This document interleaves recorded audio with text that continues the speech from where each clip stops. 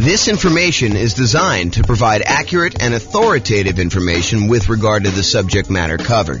It is offered with the understanding that the presenters are not engaged in rendering legal, accounting, or other professional services. If legal advice or other expert advice is required, the services of a competent professional should be sought. Welcome to the Fort Collins Real Estate Investing and Real Estate Financial Planning Podcast. Learn all about investing in real estate in Fort Collins, Colorado, with a combination of real estate financial planning and modeling with numbers specific to Fort Collins, plus syndicated, more generalized recordings of live and pre-recorded real estate investing classes, not all of them specific to Fort Collins. Be sure to stay tuned after the podcast for a message from our sponsors. Well, good evening and welcome everyone. I am James Orr, and tonight's presentation is BRRRR Real Estate Investing Strategy. And BRRRR stands for Buy, Rehab, Rent, Refinance, and Repeat. I always got to stop and think about that. So I'm going to jump right into the presentation. So this is part of a series that we're doing where we're digging into all of the different real estate investing strategies. So far, we've done the buy and hold real estate investing strategy, where we talked about buy and hold property, short-term and vacation rentals. Then the next class, we did a whole series on the nomad strategy. Nomad strategy is buying a property, moving in as an owner-occupant, living there for a year, and then converting that property to a rental after living there for a year, sometimes a little bit more. But we do that because you can buy properties with little or nothing down, and you get a much better interest rate when you buy a property as an owner-occupant. So that one is the nomad strategy. We covered an entire class on that and all the variations, including nomad by proxy, nomad with house hacking, nomad to short-term rental or vacation rental, nomad with lease option exit, and the ultimate real estate agent retirement plan. And so all of those are covered in nomad. I'll reference some numbers tonight for that, but if you want to go watch the whole video on that, you should go watch that whole nomad series.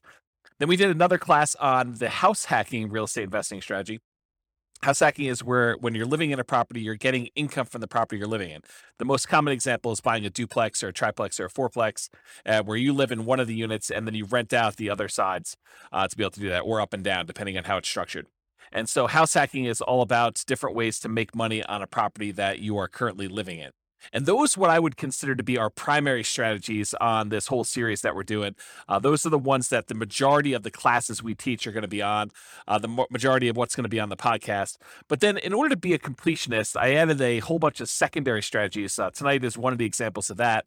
So tonight we're going to cover the BRRRR strategy: buy, rehab, rent, refinance, and repeat. That's what BRRRR stands for. And we'll talk about how BRRRR works, what all the components of that are. And then we're going to do a class on quick turning, flipping properties. We'll do a class on creative financing, all the different owner financing subject to rent to own, lease option, lease purchase, and the ultimate strategy. We'll cover all those in there. Do a class on wholesaling and wholetailing, do a class on options and option auction, and then tax liens and tax deeds. And then to kind of round out the secondary strategies, we'll do a whole class on partnerships and syndications, which will include the three different roles as a partner: deal maker, or syndicator, the money partner, and the loan partner. And so those are kind of like bonus sessions. So it's considered kind of like a bonus session where we talk about those and compare them. And then a couple of things that I'm just not going to recover in any of the classes. I'm not going to do a class on real estate investment trust. You can go ahead and talk to your stockbroker about buying real estate investment trust. And some topics that people often ask me about that I'm like, hey, James, why aren't you covering probate or short sales or foreclosures or pre-foreclosures?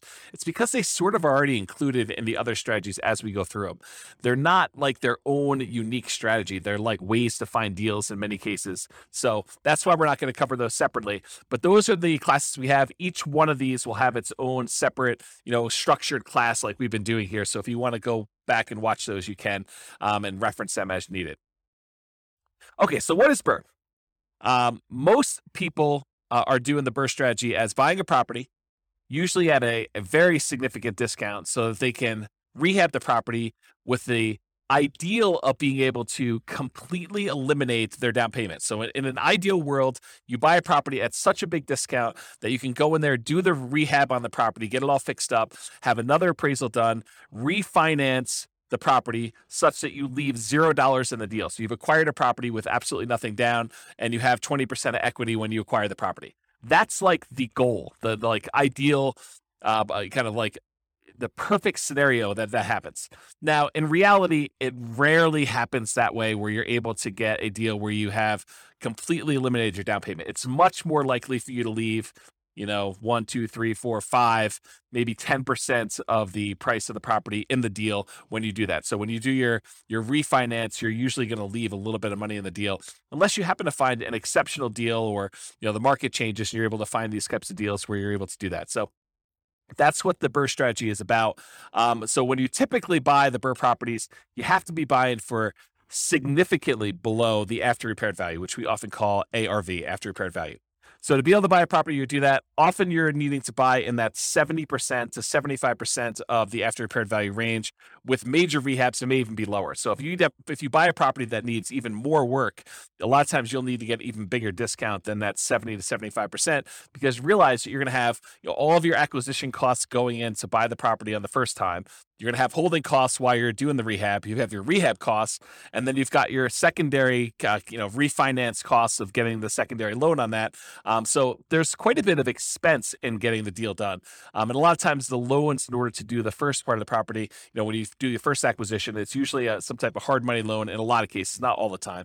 And those tend to be a little bit more expensive loans to begin with. So in order to buy these properties, you need to be able to get very significant discounts on them. There are two flavors of BRRRR that I kind of like to think about. And just so you know where I'm coming from, BRRRR used to be my primary strategy. So a long time ago, when I first started getting involved in real estate investing, this was the strategy I went to first. And I used the strategy for a long time until I switched to other strategies, but primarily buy and hold and a little bit of nomading is primarily what I've been focused on lately. So the two flavors of BRRRR, though, cash purchase and then refinance. So a lot of times you'll go in there with all cash, you'll buy the property. Sometimes it's your own cash, sometimes it's a partner's cash, sometimes you're borrowing money against another property you own. So it's a quasi form of cash, but you're buying the property for cash, and then eventually, once you're done with all the rehab, you're refinancing the property, pulling all your cash back out. Another flavor of BRRRR is where you finance the purchase to begin with, and then you do a refinance in order to get your original loan paid off, and you leave very little money in the deal at that point. And remember, for number two, the one where we do the finance purchase, you'll be financing the property twice. So remember to account for two closing costs and two financing costs in order to get that loan. So you'll have to do the holding costs while you're rehabbing it, which is often a little bit more expensive, and then you'll do the financing and closing costs on that second kind of permanent loan that you're going to do for, in a lot of cases, 30-year fixed rate financing in order to have that property long-term as a rental. All right, so I'm going to use the same format we've been using for some of the previous classes where we talked about, all the different characteristics or way to kind of inspect a real estate investing strategy. And you'll notice me talking about some things, and you're like, but James, what about this really unusual example where I do this thing and I do this thing and it works out this way?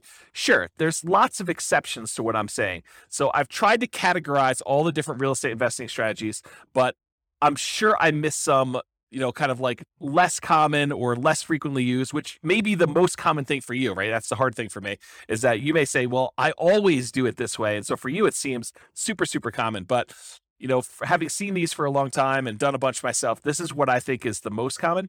And of course, there may be exceptions to that. I think of all the different strategies, BRRRR may be one of those ones where this is especially true, where there are so many different exceptions to BRRRR. There's so many different ways to kind of break this out and slice it up and make it happen that you're bound to find a lot of different exceptions with BRRRR, more so than I think in a lot of the other strategies where I tend to cover a lot more comprehensively what's going on. And remember, this is not one of our primary strategies. This is one of our secondary strategies that we're sort of covering just to be completionists, but this isn't really our primary strategy. It's not our primary teaching mechanism for these episodes for the podcast and recordings. Okay, so another warning, just because you don't think there's a chance that X can happen doesn't mean it won't happen. This is designed to be a starting point discussion to help you make better investing decisions on your own with additional knowledge. So please do your own research. Don't rely solely on me to get all this done. Okay, so BRRRR variations. So there are some different ways to do BRRRR, and I primarily did single-family homes for doing our modeling here, but you could have just as easily said, I'm going to do BRRRR, and I'm going to find only duplexes, or I'm going to find only triplexes, or only fourplexes, or apartments, or I'm going to do single-family homes, or condos, or townhomes, or whatever you're going to do. So there's lots of different ways to kind of approach this from a different property type perspective. And then the other thing is, you could purchase properties locally. And if you notice, like we talk about nomad or house hacking, we're always talking about local properties because the nomad strategy, you have to move in. You have to be an owner occupant. So unless you're doing like a vacation home and doing partial time there, we're always talking about your local market. The same thing with house hacking. House hacking, by definition, is you're making money on a property that you're living in. You're buying a duplex, triplex, or fourplex that you're moving into and living there, or you're renting out a part of a single family home, like you're getting roommates, as another example of the house hacking strategy. So it's all about your local market when we're talking about nomad and house hacking. And I think for a lot of folks, buy and hold is mostly about their local market, although you could make the same argument about buy and hold that we're going to make here in a second about BRRRR. And that is, the argument is, you don't have to do this locally. If you're in a market where it's really, really hard to find a property that you could buy at a big enough discount that you could do rehab and refinance and get all, or at least most of your money back out of the deal, or leave very little money in the deal, if you want to look at it that way. If you can't find those types of properties in your local market, you don't have to do your local market. This is one of those strategies where you could get really, really good and become an expert at investing in a remote market. It's different. I mean, the skills you need in order to invest in a remote market are different than the skills you need in a local market. Sometimes they're better, sometimes they're worse. It depends on, your personality, your skill set. But you don't have to do this all locally. And you could use this as a way to diversify geographically as well. So I just want to point out that you're not moving into these properties. So you literally could do this in a local market or a remote market. And there are markets that are much better for finding BRRRR properties than others. There's markets where, it's not uncommon to get discounts when you're buying cash flowing properties. In some markets, that's like near impossible. Like if you live in, my local market here is northern Colorado. And in northern Colorado, at least with the last few years, it's been incredibly hard to find a property that you could buy without getting, bid up above asking price, let alone get a discount on it. So really, really hard to do BRRRR in northern Colorado. Can it happen? Sure. You're probably not doing it where you leave nothing in the deal, but there's exceptions to everything I say. So as I say that, there's probably someone listening to this being like, well, I just did one. So yeah, there's exceptions to all those, but there's a lot better markets where you can go find properties where you could buy at a pretty big discount, rehab the property, and leave little or no money in the deal. So you don't have to do it locally. So I'd like to break down one of the ways I categorize real estate investing strategies is whether you're kind of involved in a real estate investing strategy as an investor or as a real estate entrepreneur. And a real estate investor is someone who takes money, they invest it in a project with the hope of doing little work, maybe sometimes no work, and they expect to get a return on their investment. So they're looking to invest their money, and it's largely a passive thing where they're looking to earn a return. That's a real estate investor. Real estate entrepreneur is often looking to put in maybe a little bit of money, but most of the time they're looking to invest their time and to start a business where they are doing activities in order to get a dollar per hour or money for the labor that they're doing. And BRRRR is on the spectrum, because it's not exactly black or white thing, right? Because even if you're doing buy and hold investing, you're putting money into the deal, but you're also having to put in some effort to acquire the property and get the property set up and get a property manager in place or do all the property management yourself. So even though there's there's a spectrum of these things where sometimes you're putting in a lot more work or a lot less work, BRRRR is one of those ones where you're putting in a lot more work. And in most cases, since you're trying to put little or no money in the deal, you're trading your labor, you're trading your time, your efforts, and trying to get that. So BRRRR is really more of a real estate entrepreneur activity than a real estate investing activity. So let's talk about money required. So in an ideal world, like if all the stars aligned and everything went your way, you would have $0 left in the deal.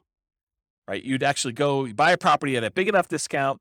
You might have a little bit of money out of your pocket while you're doing the acquisition. You get your kind of like a hard money loan, as an example, to acquire the property. You do all your rehab. Maybe you're able to borrow the money from your hard money lender to do the rehab. Maybe you have to put that up front.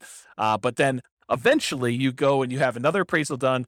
You refinance the property. And if everything lines up perfectly, you have nothing left in the deal. You get a rebate. You get all your money back for your holding costs. You get all your money back for your acquisition costs in the first purchase. You get all your money back for your rehab. And you're able to roll in all of your refi costs, your closing costs in order to get the deal. I mean, that's like everything works out perfectly. That's exceptional, though. You're much more likely to leave 1, 2, 3, 4, 5%. I think 5% is very, very common, to maybe 10% in the deal. Sometimes in an exceptional situation, maybe it's even a little bit more than 10% in a deal. You're still able to get a discount when everything's said and done, but you're able to buy a property, get a good rental property, solid rental property in ideal world, and leave little or no money in the deal. It's probably going to be in that 5 to 10% range, I'd say, for most people. But the closer you can get to zero, the better you are. So for money required, ideally it's nothing, but you're more likely talking about probably 5% or 10% of the purchase price, not the purchase price, of the after repaired value in the deal. Plus, in addition to that money, any deferred down payment. So I like to call negative cash flow deferred down payment, because in most cases, if we had put 20% or 25% down on a deal, it would have positive cash flow. But since we're buying a property and we're leaving very little money in the deal, 0%, 5%, 10%, when we're acquiring these properties, a lot of times, not every single time, depends on the market and depends on the property you buy and the interest rates, but a lot of times you're going to have negative cash flow on a property. When you do all of your income and expenses, you're going to light up your rents, any other income you have like laundry or anything like that in a property, minus vacancy, minus taxes, minus insurance, minus your mortgage payment, minus maintenance, minus your property management, like all of those expenses on a property, when you subtract those from your income, a lot of times that's going to be negative. And so what I like to refer to that as is deferred down payment, because you could have put more down and not had that negative down payment, negative cash flow. And so I like to refer to that as deferred down payment. You could choose to either put more down, or you could choose to have a little bit of negative cash flow over time to do that. And so in addition to whatever you're going to leave in the deal, a lot of times you're going to have a deferred down payment. And I would actually classify BRRRR properties as having a slightly higher chance of having deferred down payment or negative cash flow. Why? Why would I say that? Obviously, if you're trying to go buy a property and you're trying to get this big discount on the property so that you could rehab it and then put a tenant in there, rent it out, and then you're going to be able to refinance and leave little money in the deal, why would you be more likely to have negative cash flow on a deal like that than maybe buying a buy and hold property or a house hacking property or a nomad property? Well, it has to do with selection. It is true that you can find a deal where you're able to get this huge discount and it also happens to be an ideal cash flowing rental property.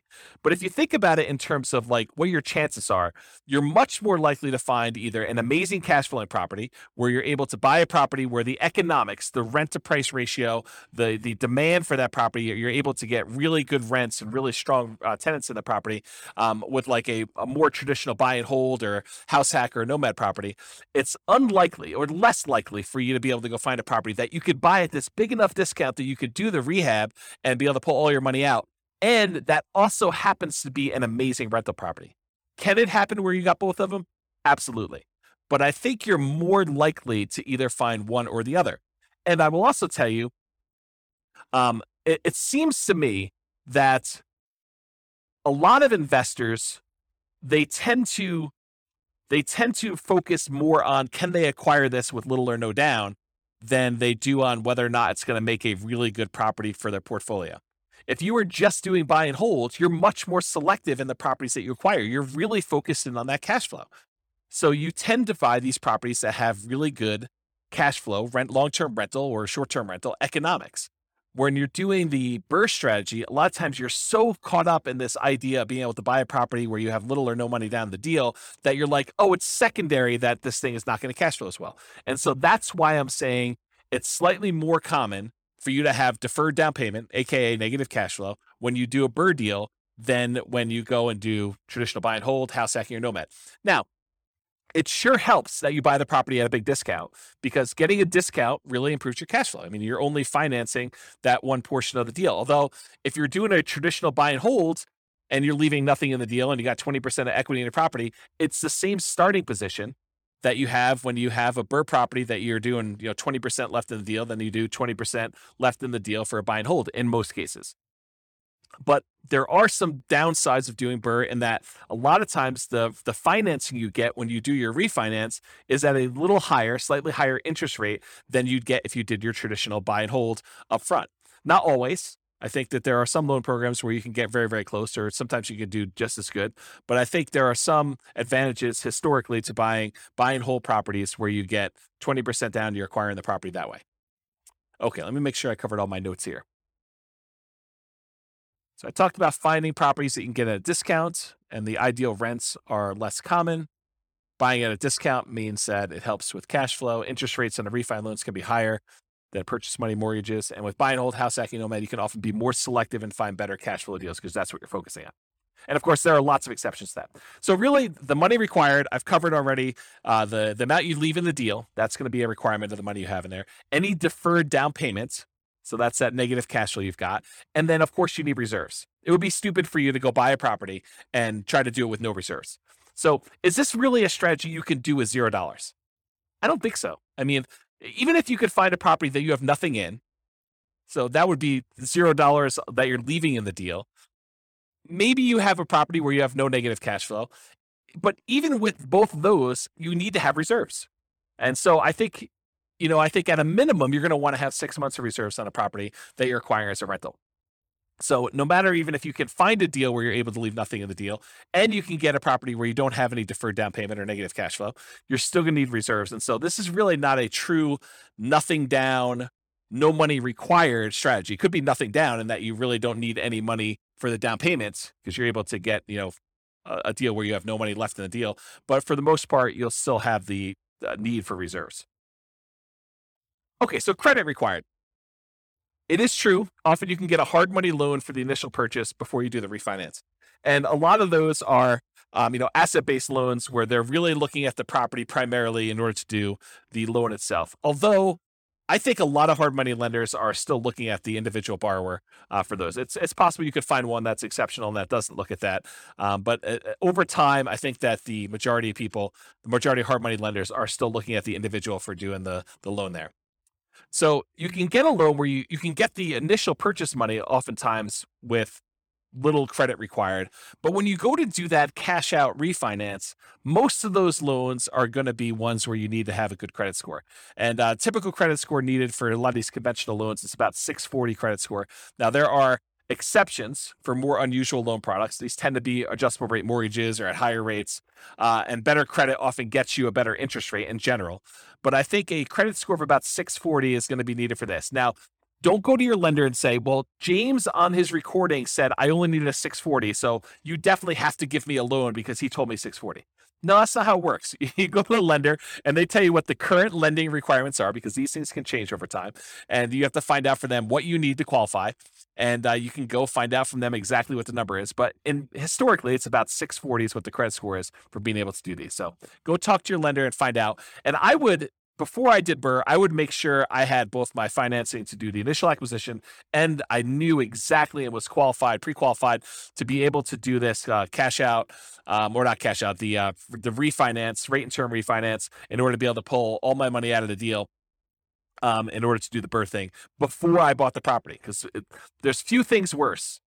I guess there's some strategy you can do, but there are a few things worse in my mind than going through all the work of thinking you're going to buy this property, rehab it, thinking you're going to convert it to a rental, only to find out that you could not get this rehab loan after you've done all the labor and gotten in the deal. So you can still probably sell it and make money, but a lot of extra effort to do that.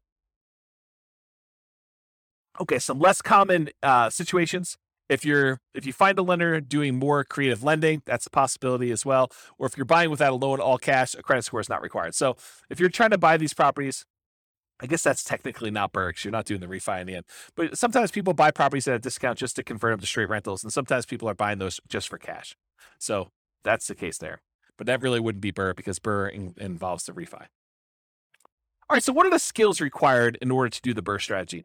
And if you compare this to some of the previous classes we taught on buy and hold, house hacking, nomad, those types of things, you'll notice that BRRRR has some additional requirements, some different additional skills that are required. So the primary skills required for doing BRRRR are, number one, you need to analyze deals. You need to be able to do the deal analysis for once you're done doing the rehab and you have your refinance done, will it cash flow?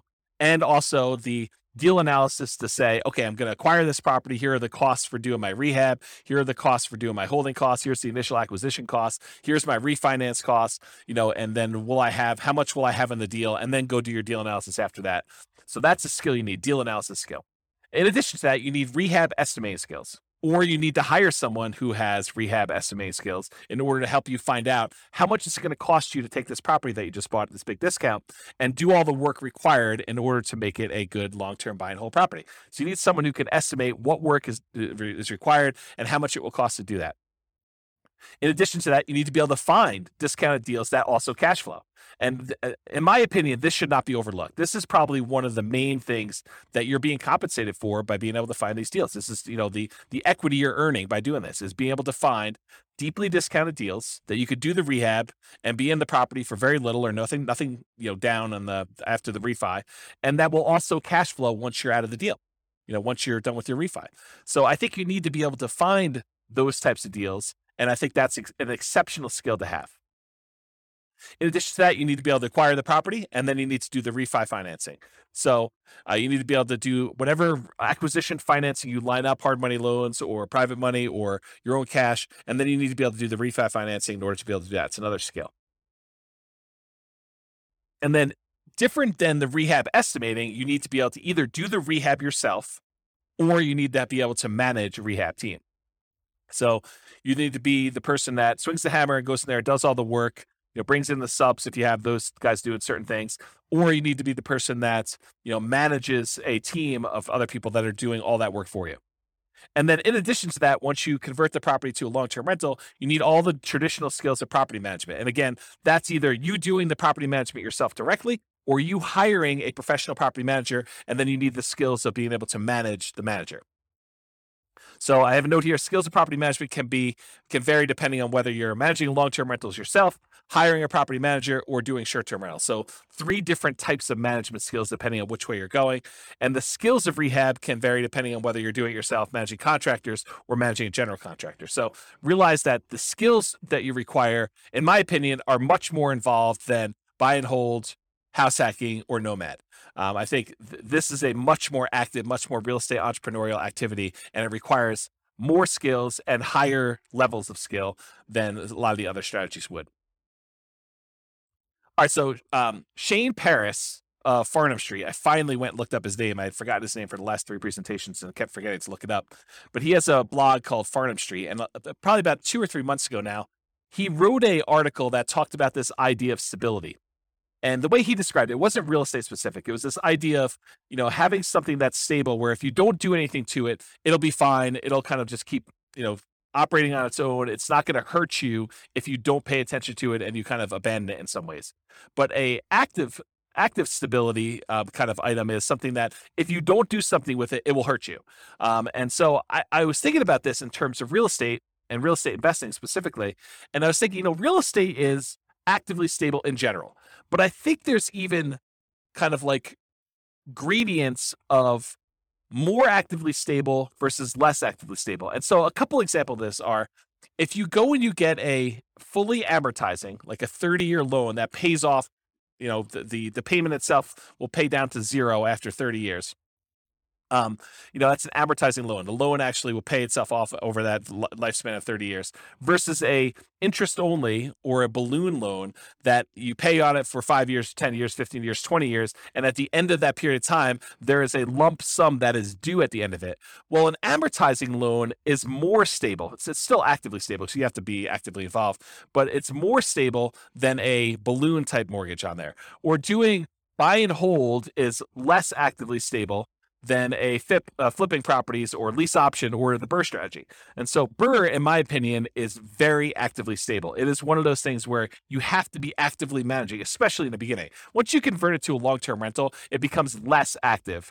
But at the very beginning, you're very active in this thing. You're actively acquiring the property, you're actively rehabbing the property, you're actively putting a tenant in there, and you're actively refinancing the property to try to pull out as much money as you can. So it is a very active strategy to be doing that you just need to pay attention to. All right, let's talk about scalability. So the biggest challenge, in my opinion, with the BRRRR strategy, and it's probably other challenges too, like being able to qualify for loans, but the biggest challenge, in my opinion, is probably finding deals. It's often limited by deal flow. And I suspect there are markets where you could find a lot more BRRRR properties than other ones. But in general, I think the challenge with BRRRR is being in a market or finding deal flow where you could buy at a big enough discount to be able to leave nothing, ideally, or very, very little in the deal, and then convert that to a property that you would like to have in your portfolio as a rental. And I think that's the part that a lot of folks overlook. But So as far as scalability, how can you scale this thing? Can you acquire as many properties as you want to acquire in order to hit whatever your financial goals are? And with BRRRR, I think that you're limited by deal flow, finding enough quality deals. So from that perspective, it's harder to scale.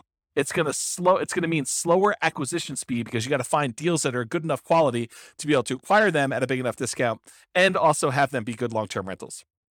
However, on the other hand, to kind of argue the other side of this, it requires significantly less down payment than traditional buy and hold properties to acquire. When you do traditional buy and hold, you're able to get a property for 20% down or 25% down. In some rare cases, if you want to get PMI and the owner occupant properties, 15% down. But when you're doing the BRRRR strategy, you could leave 5% in the deal. And that's still better than leaving, 15% or 20% or 25%.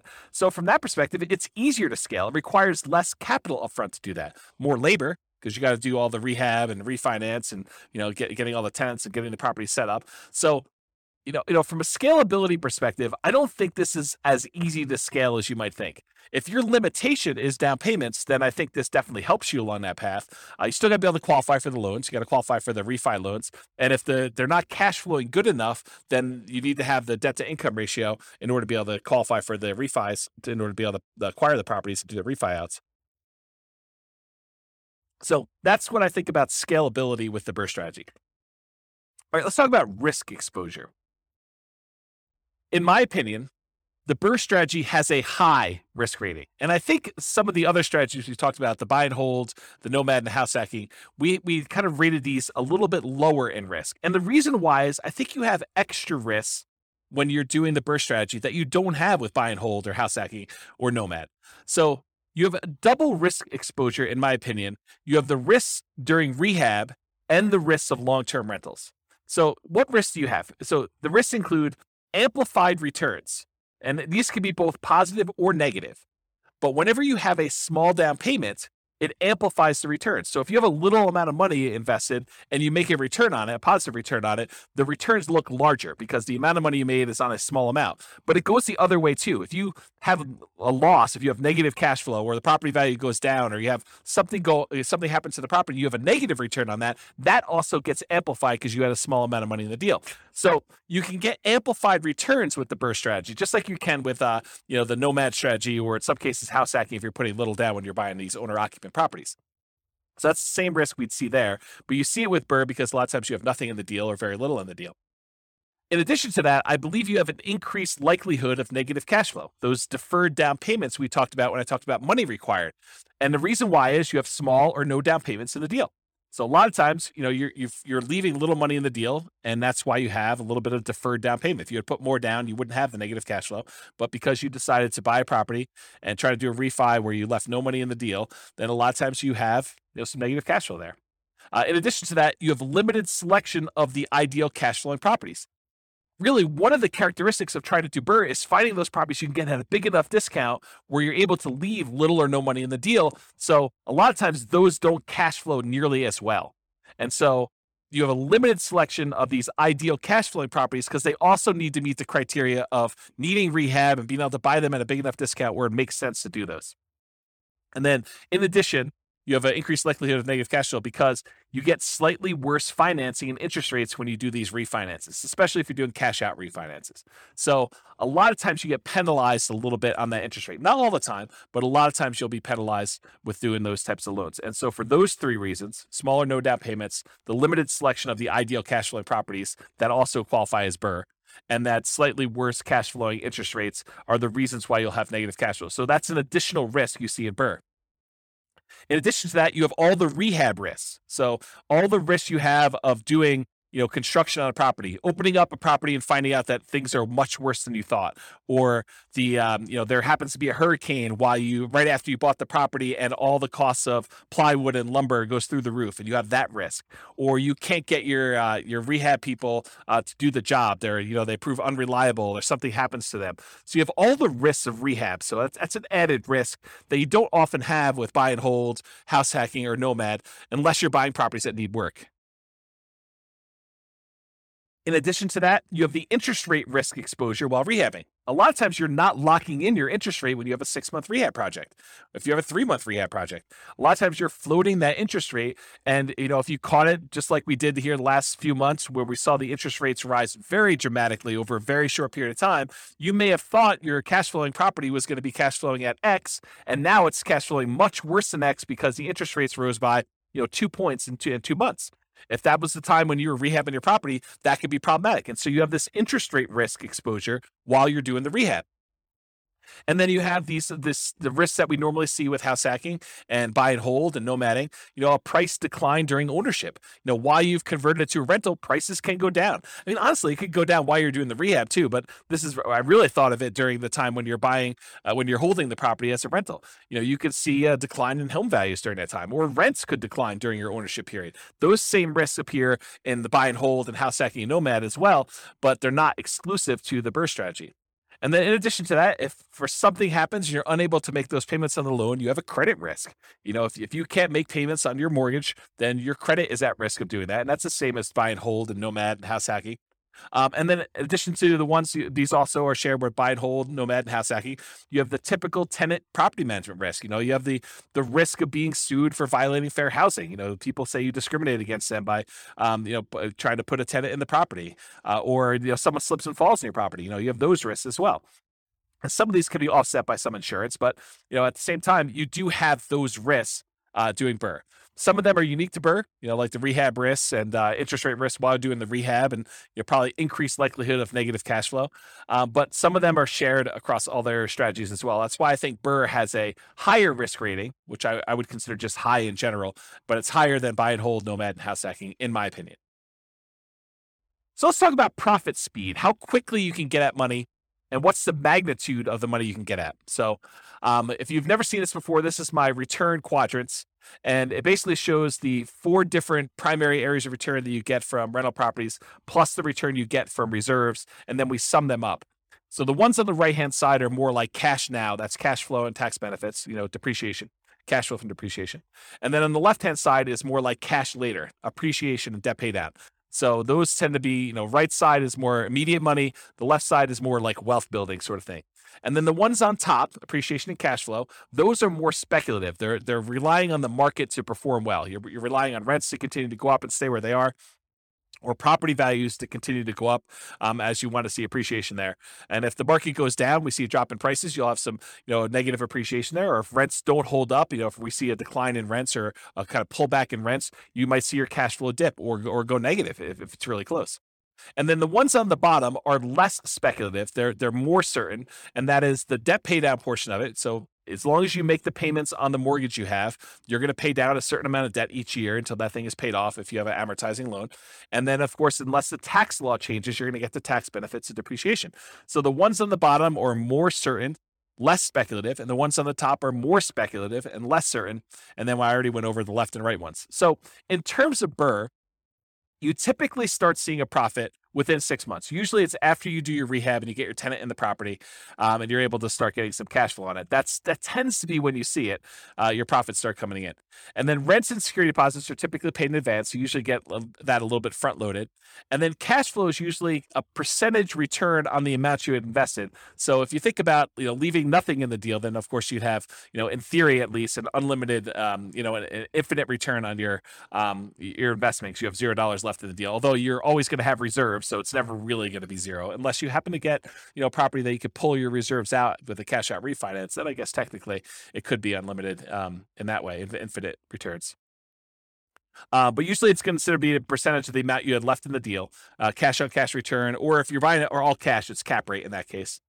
And then you often have with BRRRR, which is relatively unique for a BRRRR strategy, you often have a big paper return from forced appreciation. So when you acquire the property and you're able to capture that appreciation, the equity you had in the deal that you kind of worked with the rehab in order to capture, that's a big paper return you have.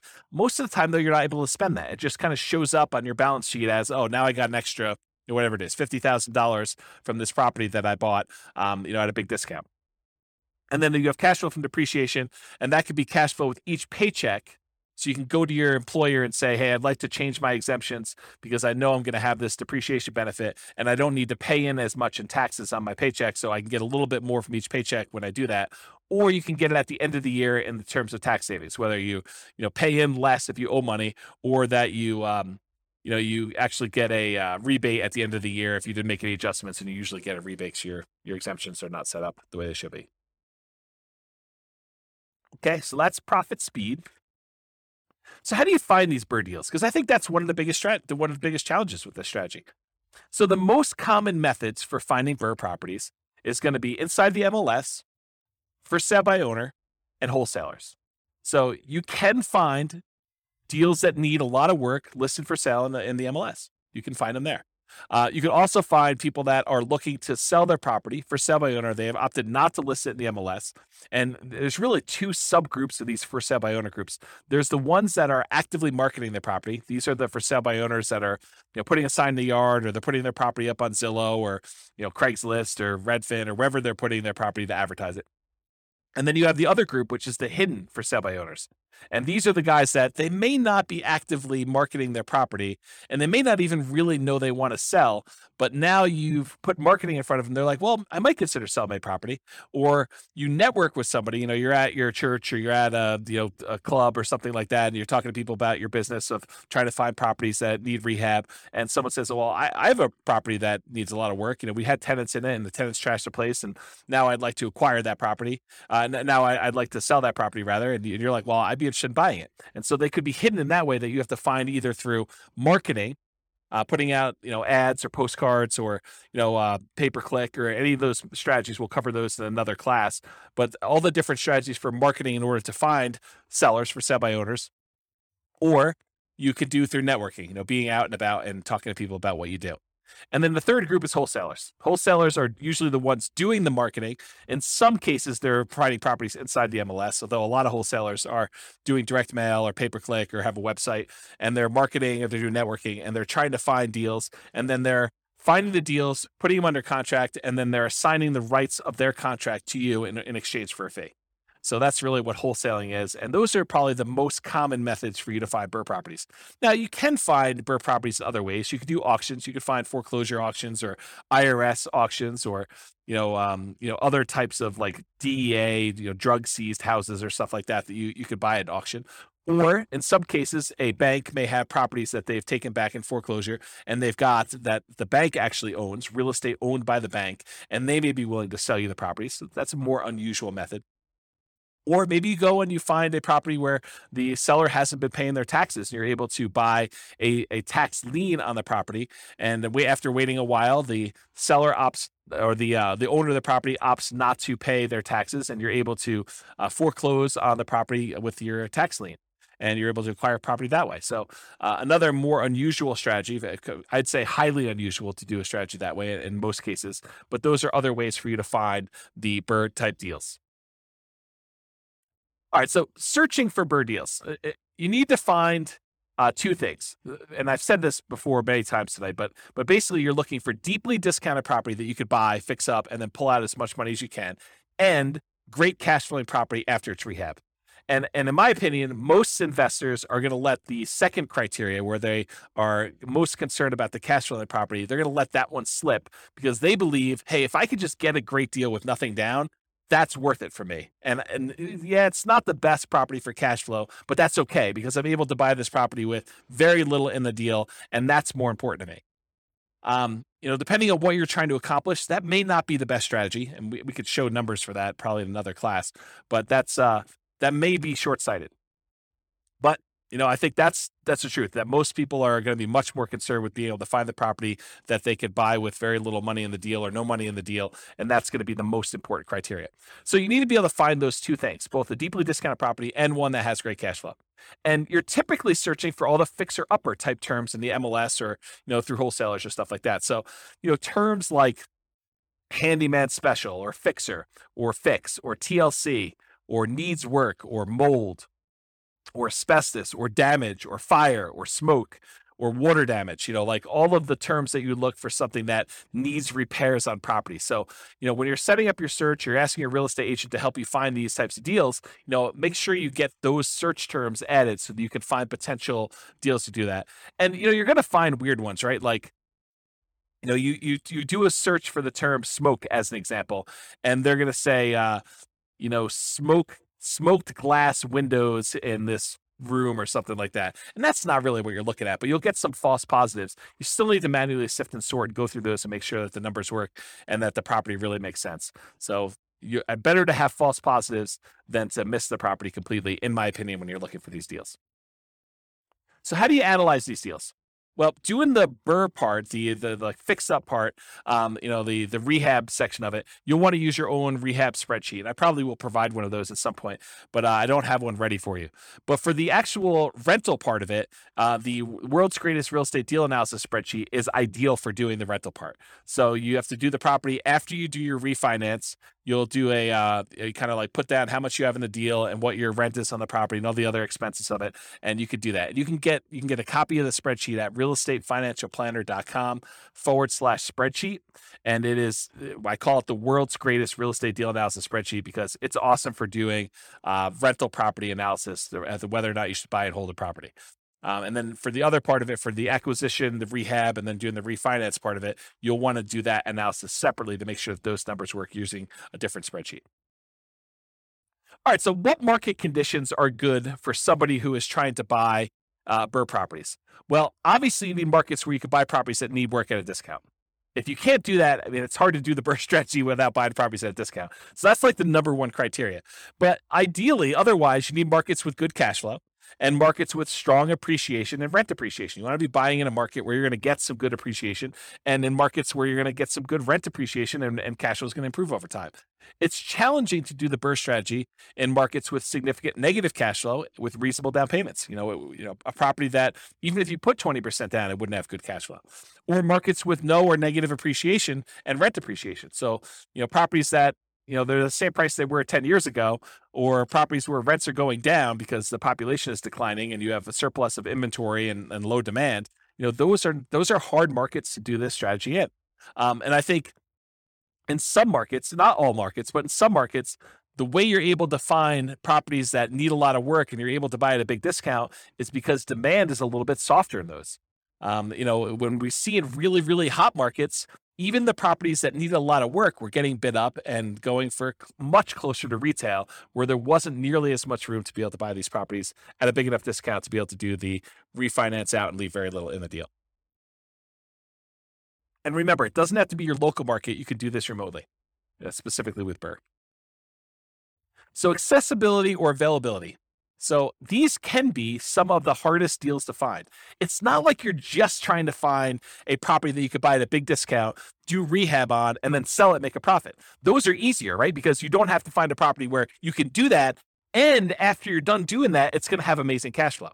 That's part of the challenge. It needs to be both a deeply discounted deal where you can go in, do rehab, and pull as much money as you can out of the property so that you leave as little in the deal as you can. And then once you do that, it has to also cash flow like crazy. So these can be some of the hardest deals to find, in my opinion. They must be both that fixer-upper and good cash flowing rentals. And some markets are much easier than others. So you can invest in remote markets to find these deals. So as far as being able to have accessibility and availability, this is a hard one. It's not like nomading where, a lot of properties would look at nomading and now we're being selected based on a whole different level of criteria. These are like, there's not that many that come along, and so this could be your limiting factor. So can you use your retirement account to do BRRRR strategies? Yeah, you can use your retirement account to invest in BRRRR strategies with a self-directed retirement account because you're not moving into the property. You're not living in the property. You will be limited in the amount of rehab that you could do directly if you're using your own retirement account, because I don't think you're supposed to be doing the labor on your properties that you're doing that. There may be some exceptions with some types of self-directed retirement accounts, but in general, you're not supposed to be doing the labor yourself. So you could be limited in what you could do with that. And it may also change the financing you use. A lot of these self-directed retirement accounts, self-directed 401k, self-directed IRA accounts, they require a much larger down payment or loan to value when you do your refi on the loan. And so you may not be thinking about, 80% loan to value. You may be thinking more like 65% loan to value, which makes it much, much harder for you to be able to acquire properties at those ratios and leave very little in the deal. So now we're going to talk about the quantitative analysis. Up to this point, we've talked primarily about the qualitative analysis, like the qualities of doing the BRRRR strategy, like accessibility and scalability and risk and down payments required. Now we're going to really dive into numbers. And so I will start off. I hope it is my sincere hope that I have not been discouraging to you about doing the BRRRR strategy, because it is a lot of effort and a lot of work to find deals that are amazing. But when it works, it is absolutely amazing. Like, this was my primary strategy. This is a strategy I started with. And when you can find these deals and you can acquire properties and leave very little in the deal or nothing in the deal, and they cash flow, it's awesome. I mean, just absolutely amazing. So it's worth the effort if you're willing to put in the effort to try to find these. If I had to start over again and do this from the beginning, I'm not sure this would be my only strategy. I probably would do this, and I try to find as many of these as I could, unless I found a honeypot where I could get an unlimited number. I probably would be doing other strategies in parallel at the same time, trying to justify or trying to speed along the process by doing more than one strategy at the same time. But here you go. So for the quantitative analysis, when BRRRR works, it can be amazing. So how well does the BRRRR strategy perform toward achieving financial independence? And I'll just make a note here. Each of these things that I'm doing here, each of the analysis we did, they literally could be their own hour, 2 hour, some of them full day classes by themselves. I could dig in deep and I could explain to you how things are working and look at all the different metrics and how risky they are and how risk compares doing one strategy to another. And is it better to do more down payment? Is it better to keep higher reserves? What's the impact of doing reserves? What's the impact of doing property management? So there's all sorts of variations and subtlety and kind of nuance that we could do, where I could do an entire hour, 2 hour, full day class on each one of these. So I'm going to do like a big picture overview where we talk about how long it takes to achieve financial independence for a fictitious couple with very specific assumptions. Okay. It is naive, though, to generalize these results. Don't think, oh, it is always that way, because when James did his analysis, in this example with Norm and Norma, which is who we're kind of using to prototype through a lot of this modeling, when he did those analysis with them, it seemed like this was better. Well, this won't always be better for everyone in every situation. If Norm and Norma were in a different real estate market, or they were saving a different amount, or they had different income or different debt to income ratios, all those things would impact their results. And so in that case, something may be better another way than what we're saying here. So don't generalize this and say it's always better to do X or it's always better to do Y. I think that would be foolish for you to do. Okay. So, I'm going to use the same properties we've been using throughout all the different examples, even though I could make a really strong case that you're not as likely to find properties that have both the discount or rehab capability and the cash flowing attributes that we've been using for the traditional buy and hold, house hacking, and nomad that we've used in the previous classes. I am going to, for tonight, just to try to make it a closer apples to apples comparison. It's not the same, but just to try to make it closer, I'm going to use the exact same property with the same economics, same price, same rent, same taxes, same insurance kind of expenses to do that. You could make a case that the properties are going to be a little bit worse. Maybe they're a little cheaper. Maybe they're, you're able to get a property that's, is a little bit less expensive than you would otherwise pick, or maybe they're more expensive. There's lots of different reasons why they would be different, but for the sake of simplifying as much as I can, I'm using the same property. You would still be limited by your 45% debt to income ratio, any down payments that you're leaving in the property, so I'll show you some examples of those, and having reserves. So it's not like you can do an unlimited number of these, right? And part of it's going to be you trying to find, it's still limited by 45% debt to income, and you're still limited by whatever amount you're leaving in the deal, and you're still limited by having reserves. I think I use 6 months of reserves to be able to do these because I think that's a prudent number to use. And so I'm going to do 3 different cases of BRRRR. I'm going to do a situation where they leave nothing in the deal. That's like the ideal situation where they actually are able to do this and not have any money left in the deal. I'm going to do one where they leave 5% in the deal, and I'm going to do ones where they leave 10% left in the deal. And I'll show you how long it takes Norm and Norma, our kind of prototypical modeling people, how long it takes them to achieve financial independence with those 3 cases with our assumptions there. But let's first define what financial independence actually means mathematically. So financial independence is when your investments, in this case, mostly rental properties, although a little bit comes from other things like their stock market account, but it's when your investments can provide you with your minimum target monthly income in retirement. what we might call either lean fire or just fire, depending on if you're really looking at your minimum as this is my hey, absolute minimum I need. Ideally, I'd like to have more, but really we're saying, okay, in this particular case, how long will it take them for their investments to produce $5,000 a month, adjusted up for inflation? So it's $5,000 in today's dollars, but 5 years from now, it's more than that. And the three sources of their investments to provide money toward that $5,000 a month is, number one, passive income from Social Security, any pensions they have, and or annuities. So in this case, they don't have any pensions, they don't have any annuities, and I assume Social Security for them starts at age 67, which I'll talk about here in a second, but that's the three sources of income for number one. Number two, net cash flow from rentals. So this is primarily what they're going to be relying on. They're looking to have the cash flow after all their expenses on their properties. So all the rents and any extra income they've got coming from property, like laundry money or something like that, minus principal, interest, taxes, insurance, maintenance, vacancy, property management, if they had any. In this case, they're managing the properties themselves. So anything, all their income minus all those expenses is their net cash flow on their rentals. And the third thing is any extra money that they have in their bank account invested in the stock market at multiplied by their safe withdrawal rate. So the three things are that passive income for Social Security, pensions, or annuities, any net cash flow from their rentals, and then the yearly safe withdrawal rate times their invested assets. The sum of all three of those need to provide enough money for them to meet their minimum target monthly income retirement. When they do that, we consider them financially independent. Okay? So, all these are changeable assumptions. You can go to your city. I'll send you a link in the show notes here, but it's realestatefinancialplanner.com/model. And it allows you to pick a city. And in that city, it has examples of some of these scenarios, and just go click through and you'll be able to change all these assumptions. But in this case, here are the assumptions I use. They're all changeable. So this is Norm and Norma. They're married. They're both 21 years old. They've recently graduated from college, and they're working in a technology department of a large healthcare business. They have a total of $10,000 saved up, not $10,000 each, $10,000 total between the two of them. They earn combined between the two of them $72,000 per year. So basically, they're earning about $18 per hour, working 2,000 hours per year, or $36,000 per year each. Combined, it's $72,000. An important side note, BRRRR is like getting a second job, right? I mean, all the effort of going in and finding the property, doing the rehab or overseeing the rehab, getting the tenant, and then refinancing the property.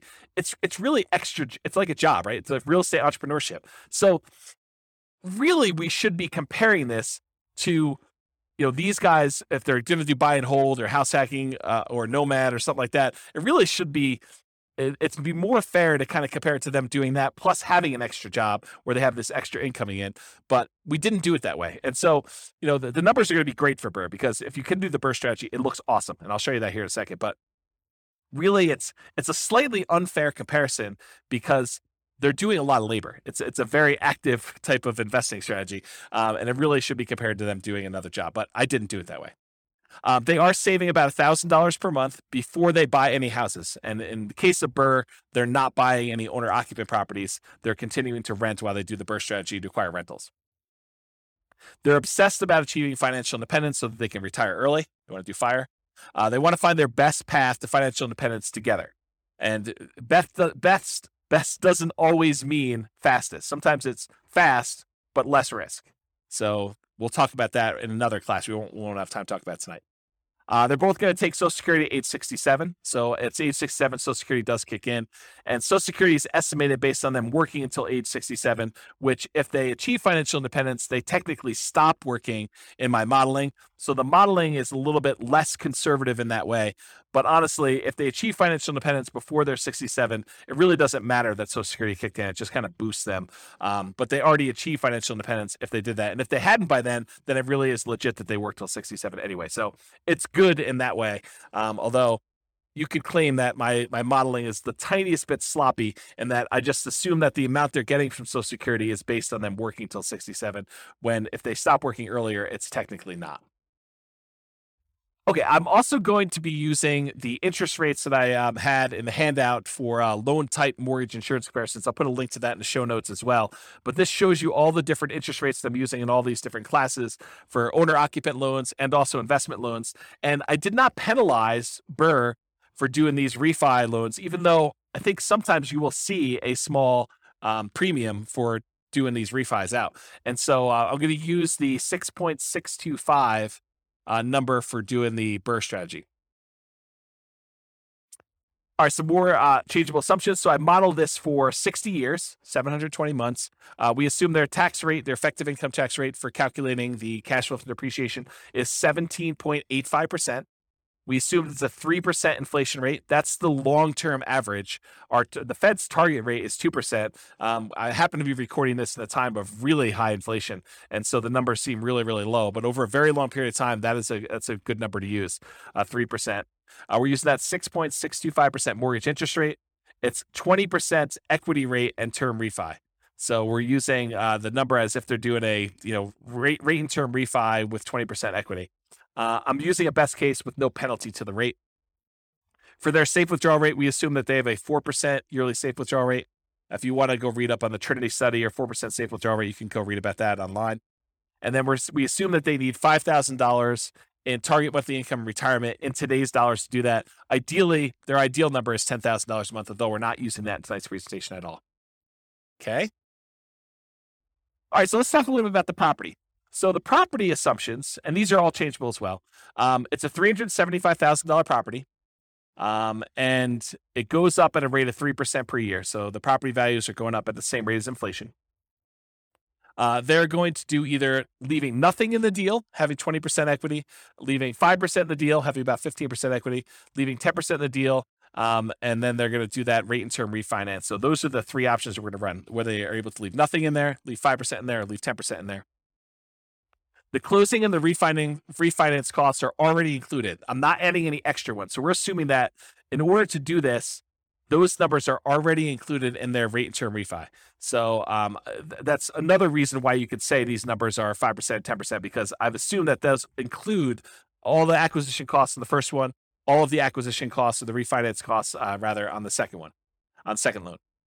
Assuming no seller concessions, so they're buying at a big discount. They're not able to get the seller to contribute toward their closing costs. The interest rate, again, 6.625 for that 20% down. There's no PMI. They're doing a 30-year, 360-month mortgage. Rent on the property is $2,600 per month, and it increases at a rate of 3% per year.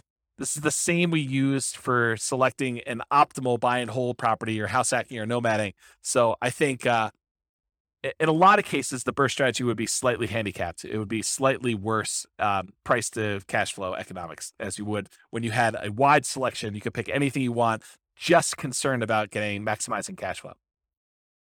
3% of the monthly income is assumed vacancy rate, which some people would argue, hey, that's really low. Well, I'm assuming that they're starting 60 to 90 days early before the property is vacant to be able to get a tenant.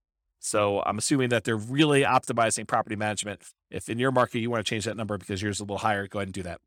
But really, when you think about it, the rent you get on a property helps determine what the vacancy rate is, right? If you drop rent, vacancy should go down. If you're trying to push rent, then vacancy should go up.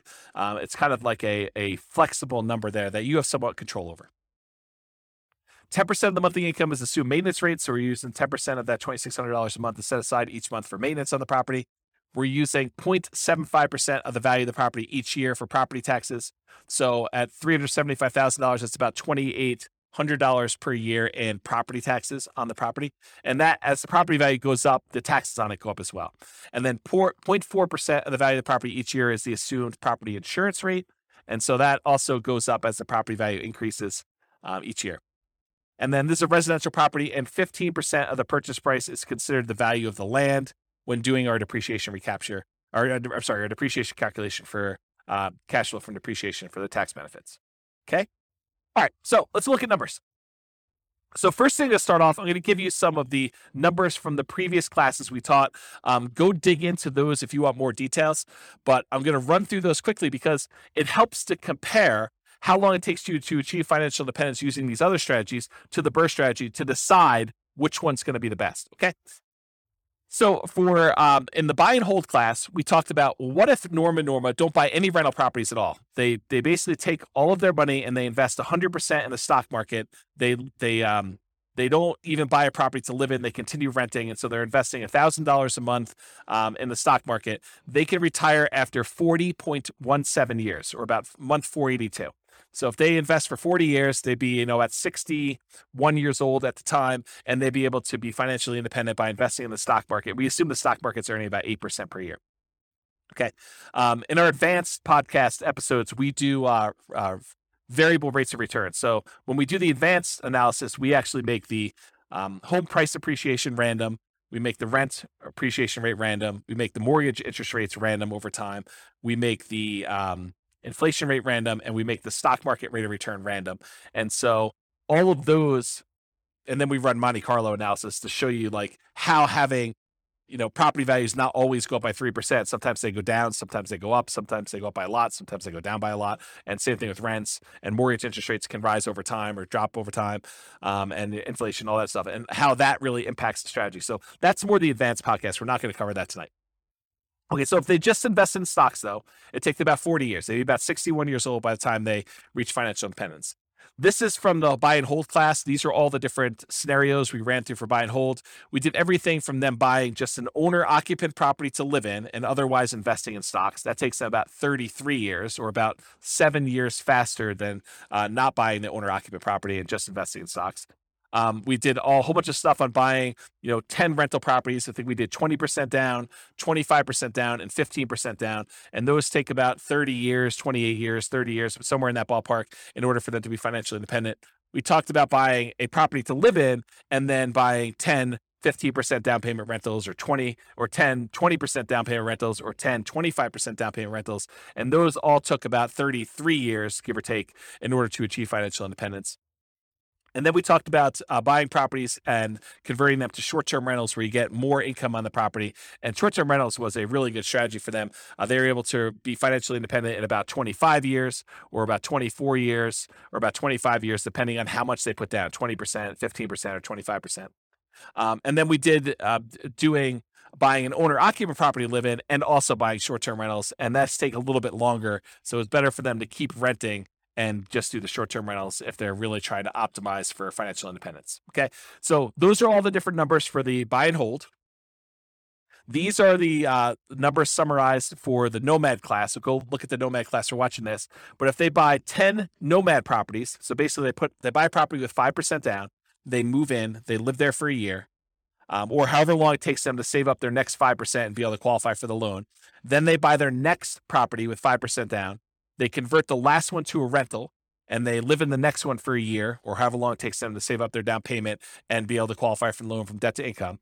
And so they move in, they live there for a year, or however long it takes. Then they buy their next property, and they convert the last one to a rental. They do that until they have 10 properties.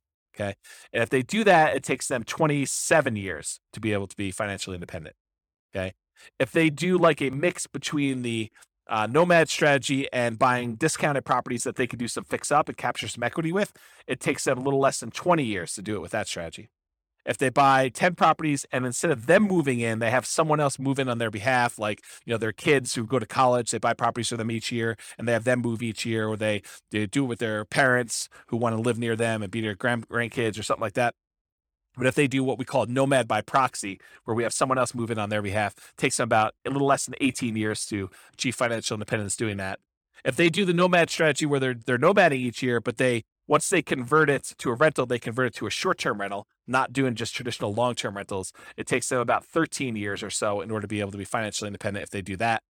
If they do Nomad, but they also get a roommate, they house hack, that takes them about 22 years to do it with one roommate, takes them about 20 years with two roommates, takes them about 18 years with three roommates, or it takes them about 17 years with four roommates. Okay. And then if they're short on down payment, they can use a strategy called Nomad with lease option in order to have a tenant buyer come in after they move out of the property and try to buy the property from them after they've leased it for a year or two or three. And they're able to use the non-refundable option fee in order to put the down payment to provide that from them. That takes about 32 years or so for them to be financially independent using that strategy. Or if you have a real estate license and you're able to buy a property to move into for yourself and you get a rebate back because you have earned a commission when you buy your own properties, then you could do that. And that takes about 26 years for you to be financially independent if you happen to have a real estate license and you're doing that strategy. That's the ultimate real estate agent retirement plan. It's combining Nomad with you having a real estate license. Okay. So if you want more information on that, go watch the Nomad class, but I'm going to use those numbers here at the end. So I wanted to run through what they were. And then here's the house hacking numbers. We really have 5 different groups for house hacking. And basically, if I remember correctly, how did I do this? I did, if they're doing Nomad with house hacking, there's certain numbers there. And then if we did, and there's different roommates. So we have house hacking with 1 roommate, 2 roommates, 3 roommates, 4 roommates. And that's buying one property and doing it. It takes them 394 months, 373 months, 334 months, or 304 months to do that, depending on how many roommates they have. The lowest one is the one where they have 4 roommates. Or if they buy one property and they house hack, but then they buy additional rental properties, 10, 15% down rentals or 10, 20% down rentals, it's shorter for them to do that, 357 months to be able to acquire properties that way. Or if they have different roommates and they're buying the rental properties there, really the fastest one is going to be 273 months. And that is it's tied for them either having 3 roommates or 4 roommates and putting 25% down. So I'll just try to summarize those. If we really want to dig into that, go watch that class and, go in the show notes and look at the handouts. You can see a lot more details, but there's a whole bunch of different data up here for different numbers and different situations. This is why it could literally be a whole day to do like one of these, because I could go into detail and really dig into what's happening and why.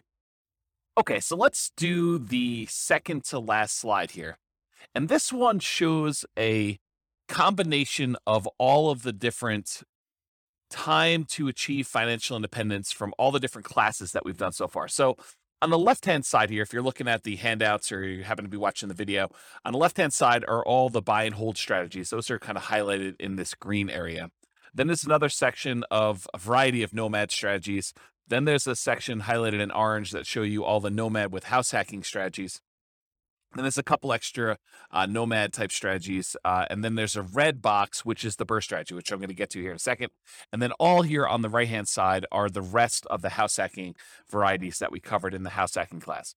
So jumping right into the number for BRRRR, if you do the BRRRR strategy and you do the one where you leave nothing in the deal, then it takes you 11.7 years, about 141 months to achieve your minimum target monthly income in retirement. So achieving financial independence that way. And by you, I mean Norm and Norma with their very specific set of assumptions.